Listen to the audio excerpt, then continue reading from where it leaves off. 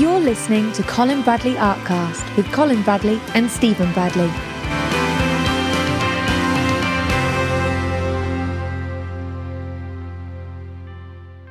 Hello and welcome to Colin Bradley Artcast. I'm Stephen Bradley. And I'm Colin Bradley. How are you doing, Dad? I'm doing very well, Steve. Thank you. Yep. Good. Yes, I'm enjoying myself at the moment with all things that are going on in the family. We've got lots of things happening in the family and good things. And how are you coping with the weather? You're out and about much? Yeah, we are. We're very lucky, really. Down here, we have we have the good and bad, obviously, but when we get the weather forecast and I check it up and think, oh, cloudy, rain, cloudy, rain, oh dear. It doesn't work out that way. We get intervals of sunshine and, we haven't really been caught in a shower for a long time. I mean, we kind of pick our times, obviously. But no, we're very... I'm not... Down here, again, the Isle of Thanet is kind of a bit of an exception. We've always said that. So it's its own little ecosystem, isn't it? Oh, absolutely. And it's a lovely place to live, thank you. I ain't going to move away. I wouldn't anyway, but I wouldn't from the weather point of view. Very lucky since we've been here. Nearly 40 years now, Steve. Been down here. Of course, yeah. Next year will be number 40. It will be. Wow. So we haven't got fed up with it yet. You've been busy this week. You sent me an updated picture, which we will talk about a little bit later on, a work in progress. But we thought we'd kick off the podcast with a question that came in on our Facebook group and is a really interesting question. And I actually don't think in all the episodes of this podcast we've actually talked about it, possibly, but it doesn't come to mind. No, I don't think we have. No. Fantastic question. And the question was, how do you know which details to draw on an outline drawing? Because you can have a fairly detailed reference photo, and it's got to be hard to choose how much or how little you draw of that onto your paper. So let's just talk about that. Is it something that you were conscious of in the beginning of how much you should draw? Did you draw too much? Definitely. Oh, yes. When I first started out, I used to draw everything. Because I was new, and on the square drawing side, which I've always used, as you know, you see those details as you're going through the grid system. You see those details, so you put them in. Gradually, though, over the years, I've put less and less and less in, and people can see that if they look at the. Sometimes I put more detail than others. It just depends on the intricacy of the subject. If it's a tiger, you've got to put all the stripes in. If you're a leopard, you've got to put all the spots in. These are the kind of things you've got to do.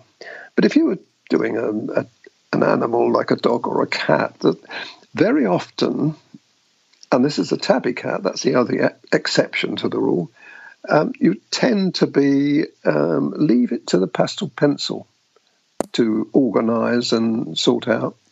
And so nowadays I don't do so much drawing. Sometimes, and people will see it. If they see, especially if you're working on the paper, the dark papers, that I've had, because it's very hard to draw with the or transfer, should I say, with the white trace down.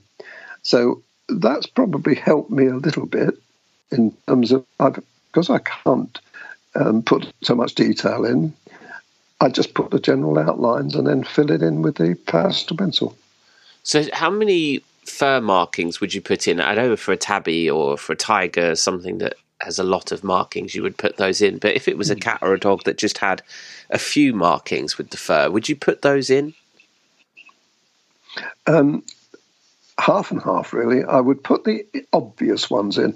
For instance, we're going to be talking about a picture later in this podcast, and here sometimes you've got separations between colours. In this case, we've got sort of the reddy brown and the white. Now, you've got to kind of indicate that, really, on the square drawing when you're drawing it out. You've got to indicate that so you've got some idea of where to go. It's no good going ahead and putting all the orange on and then finding, oh dear, I've gone over the white, because it's difficult to get that back again. Not quite so bad the other way, but you wouldn't do it the other way either. You wouldn't put, if you've got too much white in an area that you're going to be using an orangey colour or a browny colour, you're going to have a problem. So when that happens, you've really got to have some kind of line or indication on your drawing, on your original drawing, to separate that. That's the criteria to me, how it works. When it doesn't matter too much, when you're looking at different tones, then you can sometimes I don't bother to do that, because I can do that with a pastel pencil. It's a difficult one, and I think people have to work it out for themselves. We've been talking mostly about animals here. How does it differ across different subjects? Now, obviously, landscapes have to be detailed, but things like portraits and like wild animal landscapes, or just other pictures, still life, does it translate? Does it change depending on the subject you're doing and the amount of detail that you draw in? Well, with human portraits, it's probably the most important area where you've got to be accurate, I think.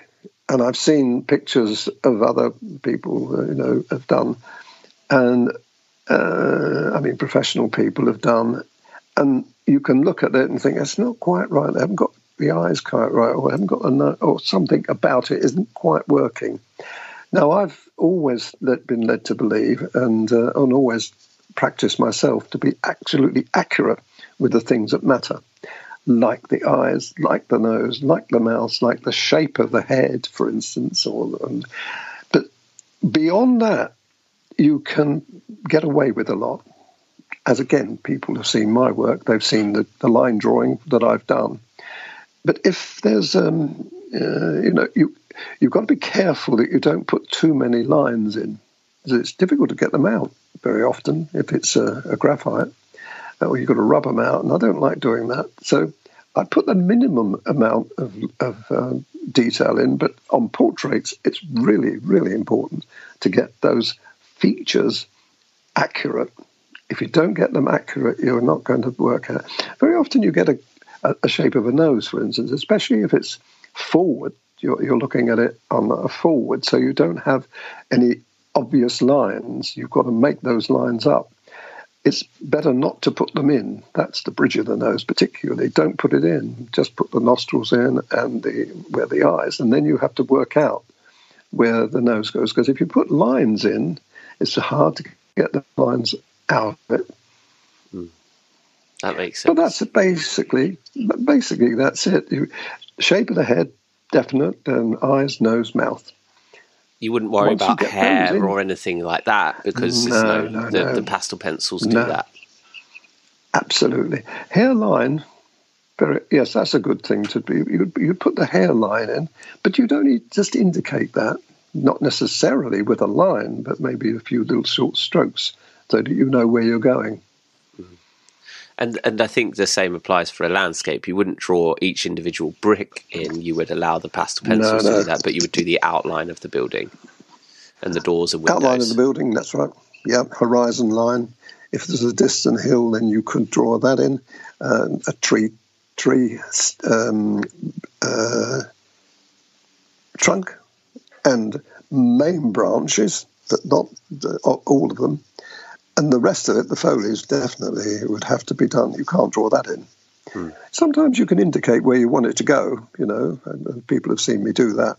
Just a few little squiggles to say where I'm going to go up to, because it's so easy to lose your way and end up going too high or too low. But so the outline drawing is a critical thing to do, and to get it as accurate as you can in the case of portraits and animals, but not so important for landscape, except buildings, of course. If you're doing a building and it's a proper building, then you've got to get that pretty accurate. You've got to get the perspective right. And sometimes that is better done with the square drawing system. You can see that better than trying to do it by eye.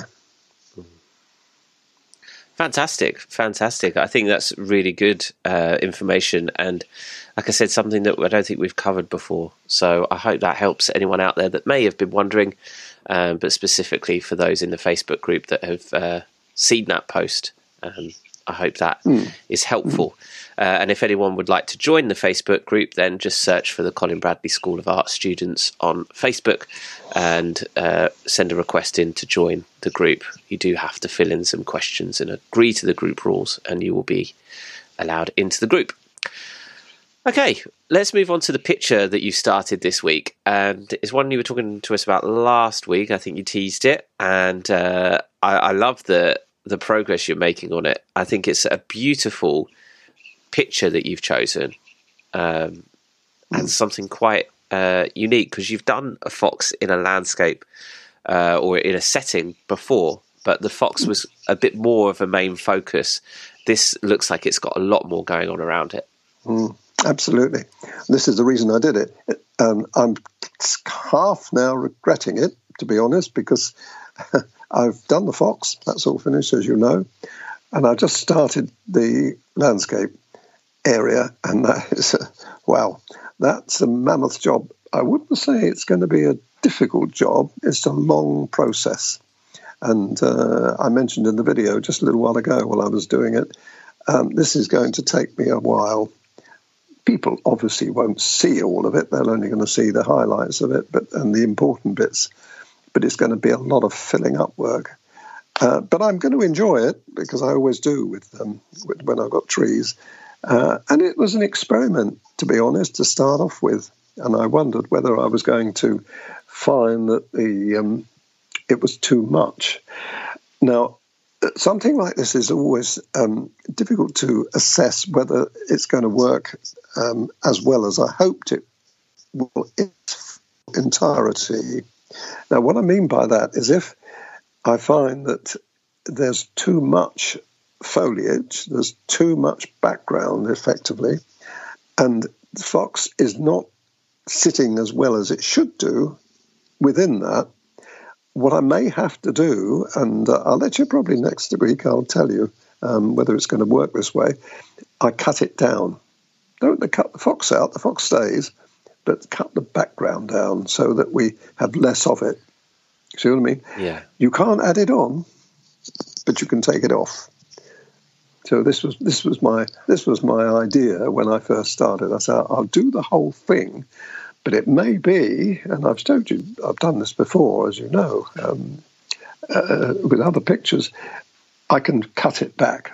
So the presentation is going to be fox with a little bit of background, or fox with a lot of background. How do you approach something like this that has a lot of repetitive techniques and a lot of repetitive colours? You said that you find it interesting because it's foliage, and that in itself is a challenge. But what would be your advice to people going ahead? Because it must seem daunting when you're at this stage to see all of that foliage and think, how on earth, this is going to take ages. How on earth are we going to do this? Well, first of all, you've got to have the patience to be able to do it in the first place. There's no point in doing it. If you think you're not going to be able to cope with it, don't do it. You can still do the fox, and you can cut it down before you start. Say, I'll just put a little bit of background in. It'll look really nice. I felt, when I saw the picture originally on Pixabay, I was struck by how lovely it looked. It was a very peaceful, the fox was relaxed. It just worked for me as a whole. And I probably wouldn't have done it at all if it hadn't been for the fact that I loved the setting that it was in. So I wouldn't have said, I'm going to do that fox and I'm just do a little bit of background, because I've done foxes before. There's no point in completely doing it again. But this was a different take on it, and I'm hoping it's going to work out exactly as I want. But you're right. There's a lot of foliage. It's a lot of same old job. But what I do is try to vary it a bit by bringing different colours in. And the picture that I'm working with, I mean, you can see that, you probably can't see it very well on the screen, but there's not so much colour in it as I am going to put in it. So I'm going to add colour, and that makes it more interesting. I can put tones in there that work. But again, you've got to be really careful that you don't make the background prettier than the fox. Mm. See what I mean? You've got a lot to think about when you're doing something like this. But this is what artwork's all about. It's about, especially when you're doing at the sort of level that we're doing it now, you're looking at it and thinking, is it going to work? Well, I'm going to do all I can to make it work. Mm. You've started in the top right-hand corner on the right-hand side. Wouldn't you normally work left to right? Probably I would, but the reason I started there is because I wanted to experiment. That area you see is an experimental area. Mm. And I knew that if it didn't work out, I'd alter it. Mm. But what happens is you've got to make sure, and I couldn't really do this with graphite. So I was working on the dark grey pastel mat, so it had to be the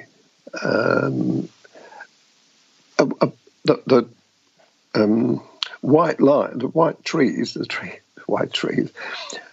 white lines that I put on for the trees couldn't stay there. As soon as I put the background on, they'd disappear. See what I mean? So I couldn't put graphite on; it wouldn't work. So I had to use a 175, which is a very dark grey, browny grey sepia, to draw those trees in. And then I put the background on top of them. I couldn't put them underneath, because if I'd put them in, and I wouldn't have got the trees on. You see what I mean? Mm. It's which comes first, the chicken or the egg, or which comes first, the trees or the background. So I've done this before, and I knew that what I had to do. So they look really dark, don't they? Mm. But I've done all that now, and they weaken a lot. They weaken to the point where they're faded out almost. But had I not put them as strong as that, they would have disappeared. And then I'd have to guess the trees, and you see what I mean? I didn't want to do that. I wanted to set the trees up before I started. That's really interesting. I like seeing the sort of work in progress shots. It gives us a lot to talk about, and a good idea of, people will see when they see the class, but at this point where we can talk about it, it's nice to show people the sort of area that you're working on next, and why you're making the decisions you are, like you said, with the trees. It's interesting. Well, what I'll do next time, because it is a long job and it's going to take, I don't honestly think I'm going to be able to finish it before next week. So that means that next week you're going to get another picture with update photo, picture that where I am so far, how I'm getting on. But it's going to be interesting to see perhaps those three different pictures, and then finally the finished one. Yeah, and put them together. I think it's sometimes a good thing, and probably I'll do this again if I have like I did with the turtle. The turtle was very interesting. I'm sure people found that fascinating to see it and then see it finished. So this is going to be exactly the same, to see how I can progress with it. I'm as excited as everybody else would be, because I don't know what it's going to look like. So I have to, especially with foliage and trees and tree trunks, and so you can't copy anything. You've just got to copy the idea, but you can't copy it. You try doing that and you're in trouble. You could ask, well, what happens when people want to do this picture? They've got to copy mine. Again, they'd copy the fox, but they wouldn't be able to copy the trees, and they'd have to copy the idea that I'm giving them and do it themselves. That's interesting, though, isn't it? Yeah, really interesting. And I think that's shaping up to be a good one. And I'll look forward to seeing what the next stage is, and perhaps we can talk about that next week and how you found it. Sure. As you've gone on. Lovely stuff. Excellent. Well, great discussion. As always, if you have any questions, anything you want us to discuss, then just drop us an email or get in touch with us via the many different ways you can nowadays with technology, and we'll discuss it on the podcast. We'll check back in next week to see how you're getting on, Dad, with that Fox picture. And in the meantime, look out for more new classes coming every week to our website. There's lots more still to come, and keep an eye on our Facebook page and our group for all the updates, but you can also find them on our website. Brilliant. Great. Okay. I did see the harvester is coming, isn't it? The combine harvester. Yes. I love doing that. That was a great picture. I hope it's as successful as I think it's going to be. Yeah, the reaction's been good so far, and it is a really nice, bright picture. So I hope we get to see some people do that class, because it is a really lovely one. And it's also good because it uses all the 22 of the 24 pencils in your set. Yes, that's so right. Ideal that's for right. anyone that has got that set. It's a good, challenging picture. Lovely. Great. Excellent. We'll leave it there for this week then. Thanks everyone for listening. I'm Stephen Bradley. And I'm Colin Bradley. Enjoy your week. You've been listening to Colin Bradley Artcast. Find hundreds of art classes online at colinbradleyart.com.